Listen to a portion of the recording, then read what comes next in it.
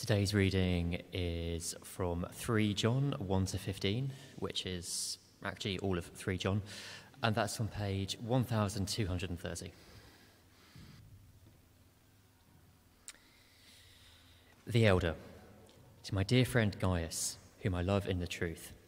Dear friend, I pray that you may enjoy good health, and that all may go well with you, just as you are progressing spiritually. It gave me great joy when some believers came and testified about your faithfulness to the truth, telling how you continue to walk in it. I have no greater joy than to hear that my children are walking in the truth. Dear friend, you are faithful in what you are doing for the brothers and sisters, even though they are strangers to you. They have told the church about your love. Please send them on their way in a manner that honors God. It was for the sake of the name that they went out, receiving no help with the pagans. We ought, therefore, to show hospitality to such people, so that we may work together for the truth. I wrote to the church, but Diotrephes, who loves to be first, will not welcome us. So when I come, I will call attention to what he's doing, spreading malicious nonsense about us. Not satisfied with that, he even refuses to welcome other believers. He also stops those who want to do so and puts them out of the church. Dear friend, do not imitate what is evil, but what is good. Anyone who does what is good is from God. Anyone who does what is evil has not seen God. Demetrius, who is well spoken of by everyone, and even by the truth itself, we also speak well of him, and you know that our testimony is true. I have much to write to you, but I do not want to see pen and ink. I hope to see you soon, and we will talk face to face. Peace to you. The friends here send their greetings. Greet the friends there by name. Thank you all very much indeed for reading that. And it's great to see you here at Trinity. Welcome to you. I know it's traditional at the start of the service and when the preacher stands up to welcome people, but we really do want that welcome to be genuine and sort of to reflect God's love. So it's not just a formality. You really are welcome here in the church family this afternoon. It's great to see you. We're spending the last of a 3-week series today looking at the book of 3 John, thinking about healthy Christian relationships, what it means to walk together in the truth. Thank you so much, Will, for reading that. I really appreciate that. It's on that page, which hasn't got a number on it, page 1230 in the Bible. It's going to be a massive help to me if you can keep that open, and I'm going to be referring to that as we go along. But before we get to that, I'm going to pray, and if you'd like to, then join me in prayer. Let's pray together. Those words again that we read from Psalm 25. Show me your ways, Lord. Teach me your paths. Guide me in your truth and teach me, for you are God, my Saviour. And Father, we want to pray very simply this afternoon as a church that you would show us your paths and that you would guide us in your truth and that we would come to you as God, our Saviour. Please speak to us this afternoon through your word, by your will and by your grace. And we ask that through your Son, in his name. Amen.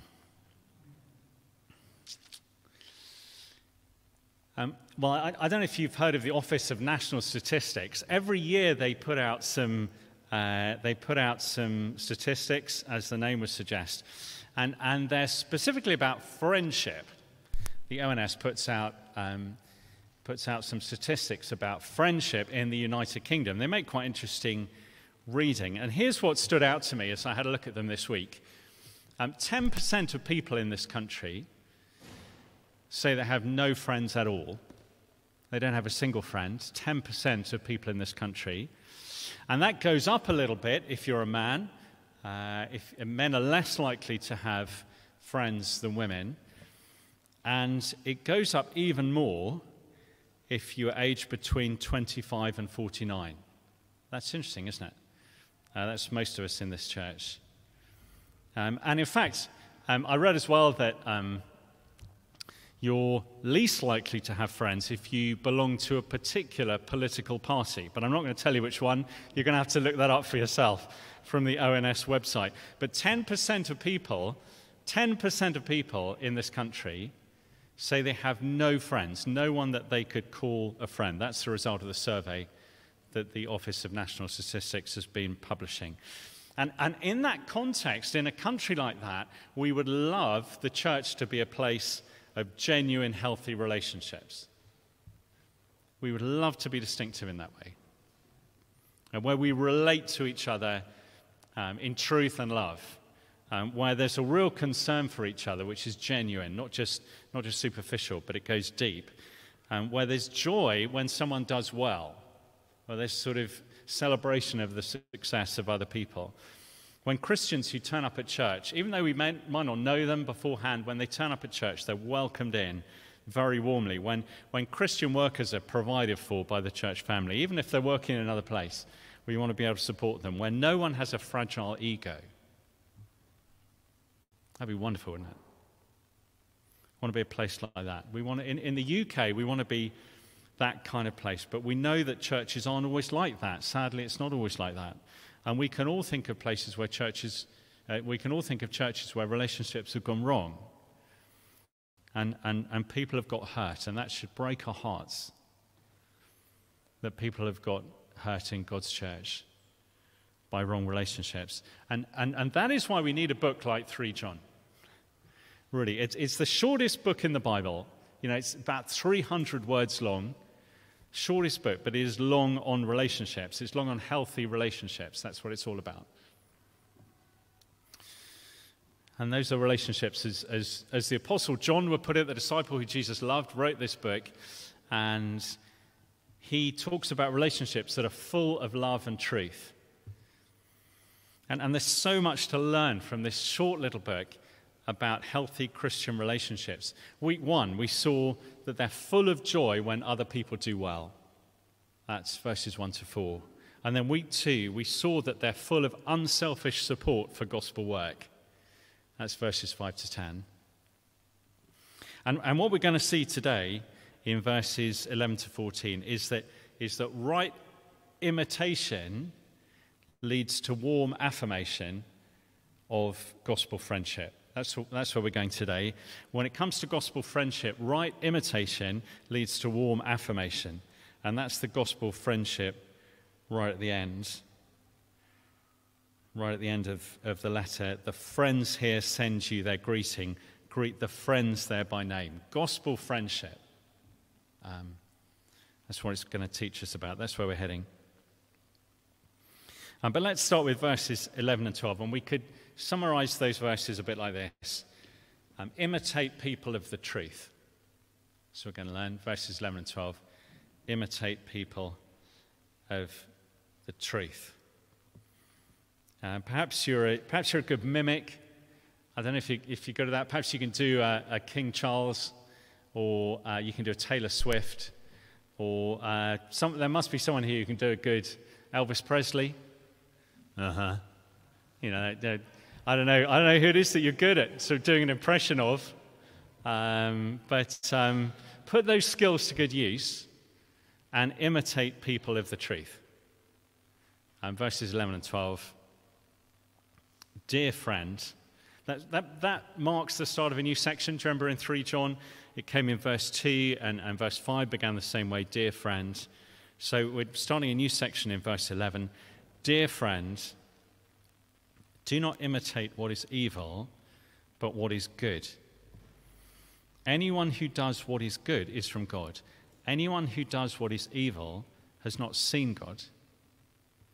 Demetrius, we don't know anything more about Demetrius.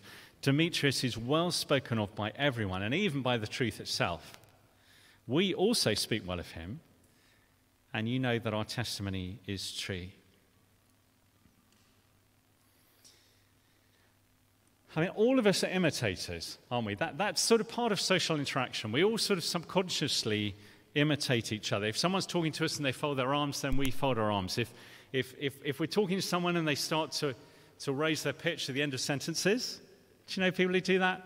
Then we start to raise our pitch at the end of sentences too.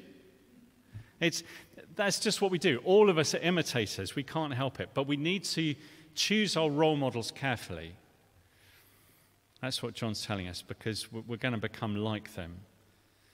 And that's why he says in verse 9, do not imitate what is evil. Like Diotrephes, we've just been learning about him in verse 9. Do not imitate what is evil. He's fragile, he's threatened, he's too aware of his status. And leaders like that have caused untold damage to God's church. People who are trying to build their own reputations. Incredible damage. It says in verse 9, they love to be first. They're only happy when they're winning. They sort of feed off perceived success. Don't imitate what's evil, John writes to Gaius, but what is good. And how do you tell who's good? Well, by the evidence of their lives. You look at the evidence of their lives, the way they're living day by day. You can see that in verse 11. Anyone who does what is good is from God. Anyone who does what is evil has not seen God. You look at the evidence of their lives. That's how you know. Now, you wouldn't just take that verse out of context. Now, there are plenty of people who are doing good things out there in the world. That's true. You wouldn't give God the time of day. But when it comes to finding a role model, that's what John's saying here. Look at the evidence of someone's life. That's why the book of Hebrews says something like this. You'll see it up on the screen. Hebrews 13, verse 7. Remember your leaders who spoke the word of God to you. Consider the outcome of their way of life and imitate their faith. Yeah. Look at the evidence. Look at the quality of their Christian life. Or Paul says in 1 Corinthians 11, verse 1, follow my example as I follow the example of Christ. All of us follow people, consciously or unconsciously. There are all kinds of things that are learned just as much by example as by words. So find someone whose life shows not just that they've seen God, but that they are from him. Yeah, choose your mentors. I remember Don Carson talking about an older Christian sharing the gospel, and they'd explained all about the evidence for the Bible and the true accounts that it contained historically. And they explained about the cross and the way that Jesus clearly took the punishment that we deserved, that there was forgiveness available, stunning forgiveness available to anyone prepared to ask for it. He'd explained all those things. And then the person that this older Christian was talking to asked what else Christianity was about. And this guy said, watch me. Watch me. Where he said, you can come and stay in my house if you want to. Just watch the way that I live my life, and you'll see what kind of a difference this grace that I've been shown has made to my everyday reactions and all of my ambitions and what I do with my money and what my priorities are. Watch me and see the difference that it's made to my life. It's quite a courageous thing to say. To find a role model who you can watch. Find someone that you consider to be from God. You know, they don't have fragile egos like Diotrephes. They're humble. They're self-forgetful, in that fantastic phrase of C.S. Lewis's. They're servant-hearted. They're well spoken of, like Demetrius. You see that in verse 12. Demetrius is well spoken of by everyone, and even by the truth itself. We also speak well of him, says John, and you know that our testimony is true. That's a sort of triple lock on his reputation. See, on this guy Demetrius, he's well spoken of by everyone. People knew him. Yeah, I've watched Demetrius, and I've seen that his life is genuine down the years. I can attest to that. But because reputations can sometimes be false, he's also well spoken of by the truth. And that's like someone saying, yeah, the gospel itself confirms that he's a good man. I read about the truth, and it reminds me of Demetrius. And then, just in case we're not sure, a personal reference from the Apostle John, the one who Jesus loved. We also speak well of him, and you know that our testimony is true. Imitate people of the truth. Now, not in a superficial way. For a while, when I was a student, there was a preacher, he was actually rector of All Souls for a while, called Hugh Palmer. And sometimes I'd imitate a slight sort of stutter that Hugh Palmer had, because it seemed quite a good way of sort of making people wait for the point. And it sort of sounded emphatic. I'd imitate a slight stutter, because I thought it was a good way of preaching. And I don't know why. I thought, well, it works for him, so maybe it'll work for me. That's not what John said. He's not saying imitate in a sort of stylistic way, but imitate their faith. For someone you believe to be from God, who's seen something of God, someone who the gospel commends, whose life has some goodness about it, watch them. Consider the outcome of their way of life and imitate their faith. Imitate people of the truth. Because, second of 2 points, right imitation leads to warm affection. That's our last point from 3 John, and it comes from verses 13 and 14. Affirm friends in the gospel. That's how 3 John ends, verses 13 and 14. I have much to write to you, says John, but I do not want to do so with pen and ink. Literally with reed and black is the original. This is a reed pen. I don't know if you've ever seen one of these. And you sort of dip it in. You dip it in ink. They used to make their ink from charcoal from the fire, so it's called black because it's sort of black soot. And you use a reed pen like this. So that's what John writes. I don't want to write to you with reed and black. But verse 14, I hope to see you soon, and we will talk face to face, literally mouth to mouth. Peace to you. The friends here send their greetings. Greet the friends there by name. Every communication has, every text, every letter, every WhatsApp has a sort of main purpose in it somewhere. That's true, isn't it?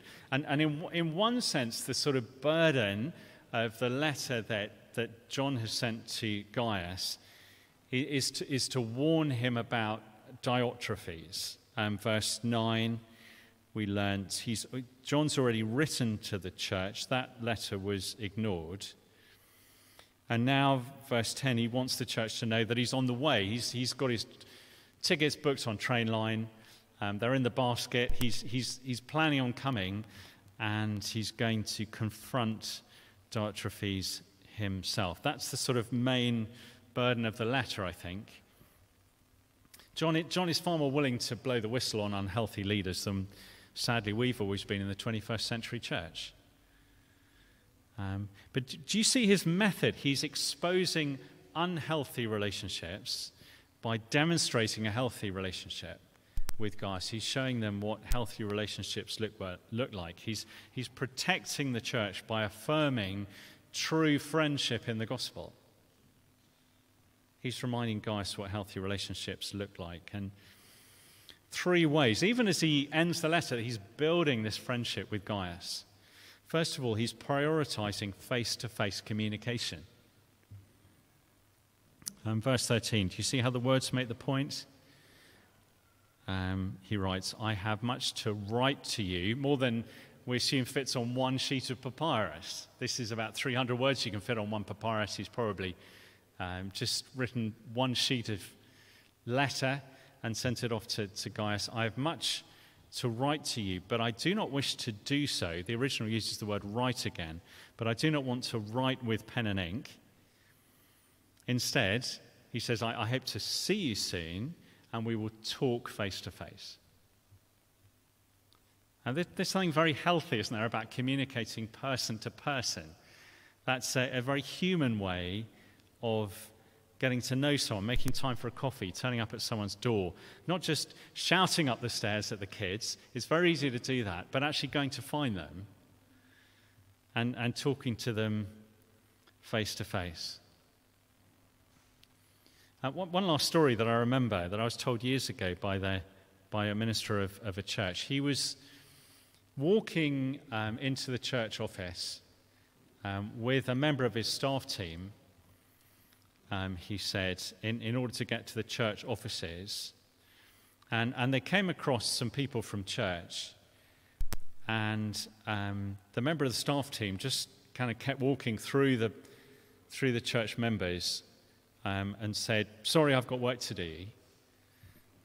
And the minister made the point to the member of the staff team, "These people are your work." You see it. The work of ministry is the work of meeting people. It is frighteningly easy to forget that. You know, you can send official emails and you can put their name on sort of spreadsheets. You can be perfectly organized. You can work behind the scenes. You can keep the website bang up to date, and your social media is just sort of glowing. But you can't run a church from behind a laptop. You know, in the end, our work is people. And we'll prioritize what is face-to-face, what is relational, in that most human way. Prioritizing face-to-face communication. Secondly, praying for the peace of Jesus. Just 3 words. Verse 15, peace to you. It's a standard enough greeting, but it's sort of loaded with new meaning after the resurrection by Jesus. You remember he meets up with his disciples. Peace to you, says Jesus. John would have actually heard Jesus saying those words. The risen Jesus would have said those words to him. Peace to you. And now he's passing them on to Gaius. And he's saying, Gaius, you're going to need peace, I imagine, if you're in a church where Diotrephes is spreading malicious nonsense. And probably peace is going to be in quite short supply. So peace to you. You know, Jesus' peace be with you. And then a third way that he sort of establishes this Christian friendship, he calls Christians friends. There's something very unique about that final couple of sentences of 3 John. I don't know whether you noticed this. There's the friends here send their greetings. Greet the friends there by name. I mean, firstly, do you notice this individual? Greet them by name. Everyone is an individual in God's church. Everybody matters. Christians don't lose their personal identity when they gather. We're to recognize each other for who we are personally. But there's something else that you might notice from that last couple of sentences. The fact that the church is referred to as the friends. In every other instance where a letter's closing in the New Testament, in fact, almost every other reference to a church in the New Testament, then people are called the brothers, literally, or the believers. This is the only time in the New Testament where they're called the friends. The friends. Where friendship is the defining factor in the local church. See that? Perhaps John's remembering the words of Jesus from John 15. Do you remember what Jesus said? Greater love has no one than this, to lay down one's life for one's friends. You are my friends if you do what I command. I no longer call you servants, says Jesus, because a servant does not know his master's business. Instead, I called you friends. For everything that I learned from my Father, I've made known to you, friends of Jesus Christ in the gospel. Affirm friends in the gospel. We're brothers and sisters. We're believers. But in John's eyes, we're friends. Right imitation leads to warm affirmation of gospel friendship. John's message all the way through has been about healthy Christian relationships based on truth and love. Do you remember that? Verse 4. Dear friend, this is after he's lived 90 years probably of his life. He says, I have no greater joy. How many different joys must he have experienced in that long life? I have no greater joy than to hear that my children are walking in the truth. Celebrating when our kids, when other churches, when young leaders in our church surpass us because they're walking in the truth of the gospel. No greater joy. Could you say that?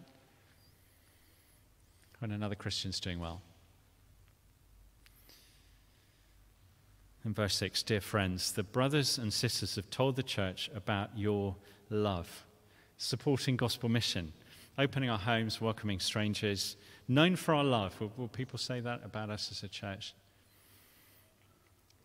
And then verse 14, greet the friends there by name, the friendship of the local church.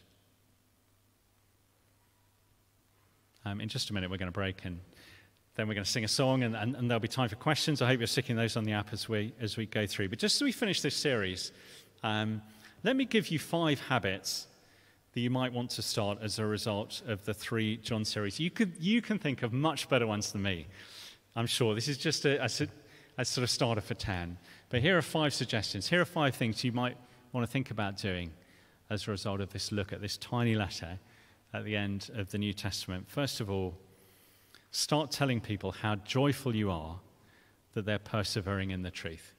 Have you ever done that? Who's your oldest Christian friend? Phone them up. Why not begin with them? Number 2, start making sure that you're clear on the truth. In about 300 words, then the Apostle John mentions truth 7 times. He says we need to be faithful to the truth. So start making sure that you're clear on what that means, on what Christians believe. There's some great books that sort of summarize Christian truth. My great uncle David gave me one called Evangelical Belief. It's out of print now, but there's a great one which is up on the screen, Know the Truth by Jim Packer. Terrific book. Maybe it's time to become more familiar with Christian truth. Number 3, start taking an interest in our mission partners, those who we sent out for the sake of the name, as 3 John would put it. You'll see them at the bottom. Johnny and Nay on the left, labouring away in Brussels today. Neil and Abigail down in Croydon. Christian and the rest of the Cross-Teach team, meeting up assemblies, schools all over London, crisscrossing the capital city to tell young people about Jesus, and then James and Lucy Buchanan in Johannesburg, all the way down in South Africa. Support them in prayer. Even if they're strangers to you, even if you don't know them, then support them, pray for them, think about them, ask if there's anything that they need. That's number 3. Number 4, this is for the decision makers and the leaders at Trinity. Appoint leaders at Trinity who don't need to be first. Please, watch out for people who might be competent but love to be first. Be careful of those people. Appoint leaders who are teachable, who listen, who meet people face to face, who level with them personally. And then, number 5, learn people's names at church so that you can greet them here as friends. Because we want our church to be a place of genuine, healthy relationships, don't we? Let's pray for those things, and let's pray peace to one another in the truth and the love of Jesus. Let's pray.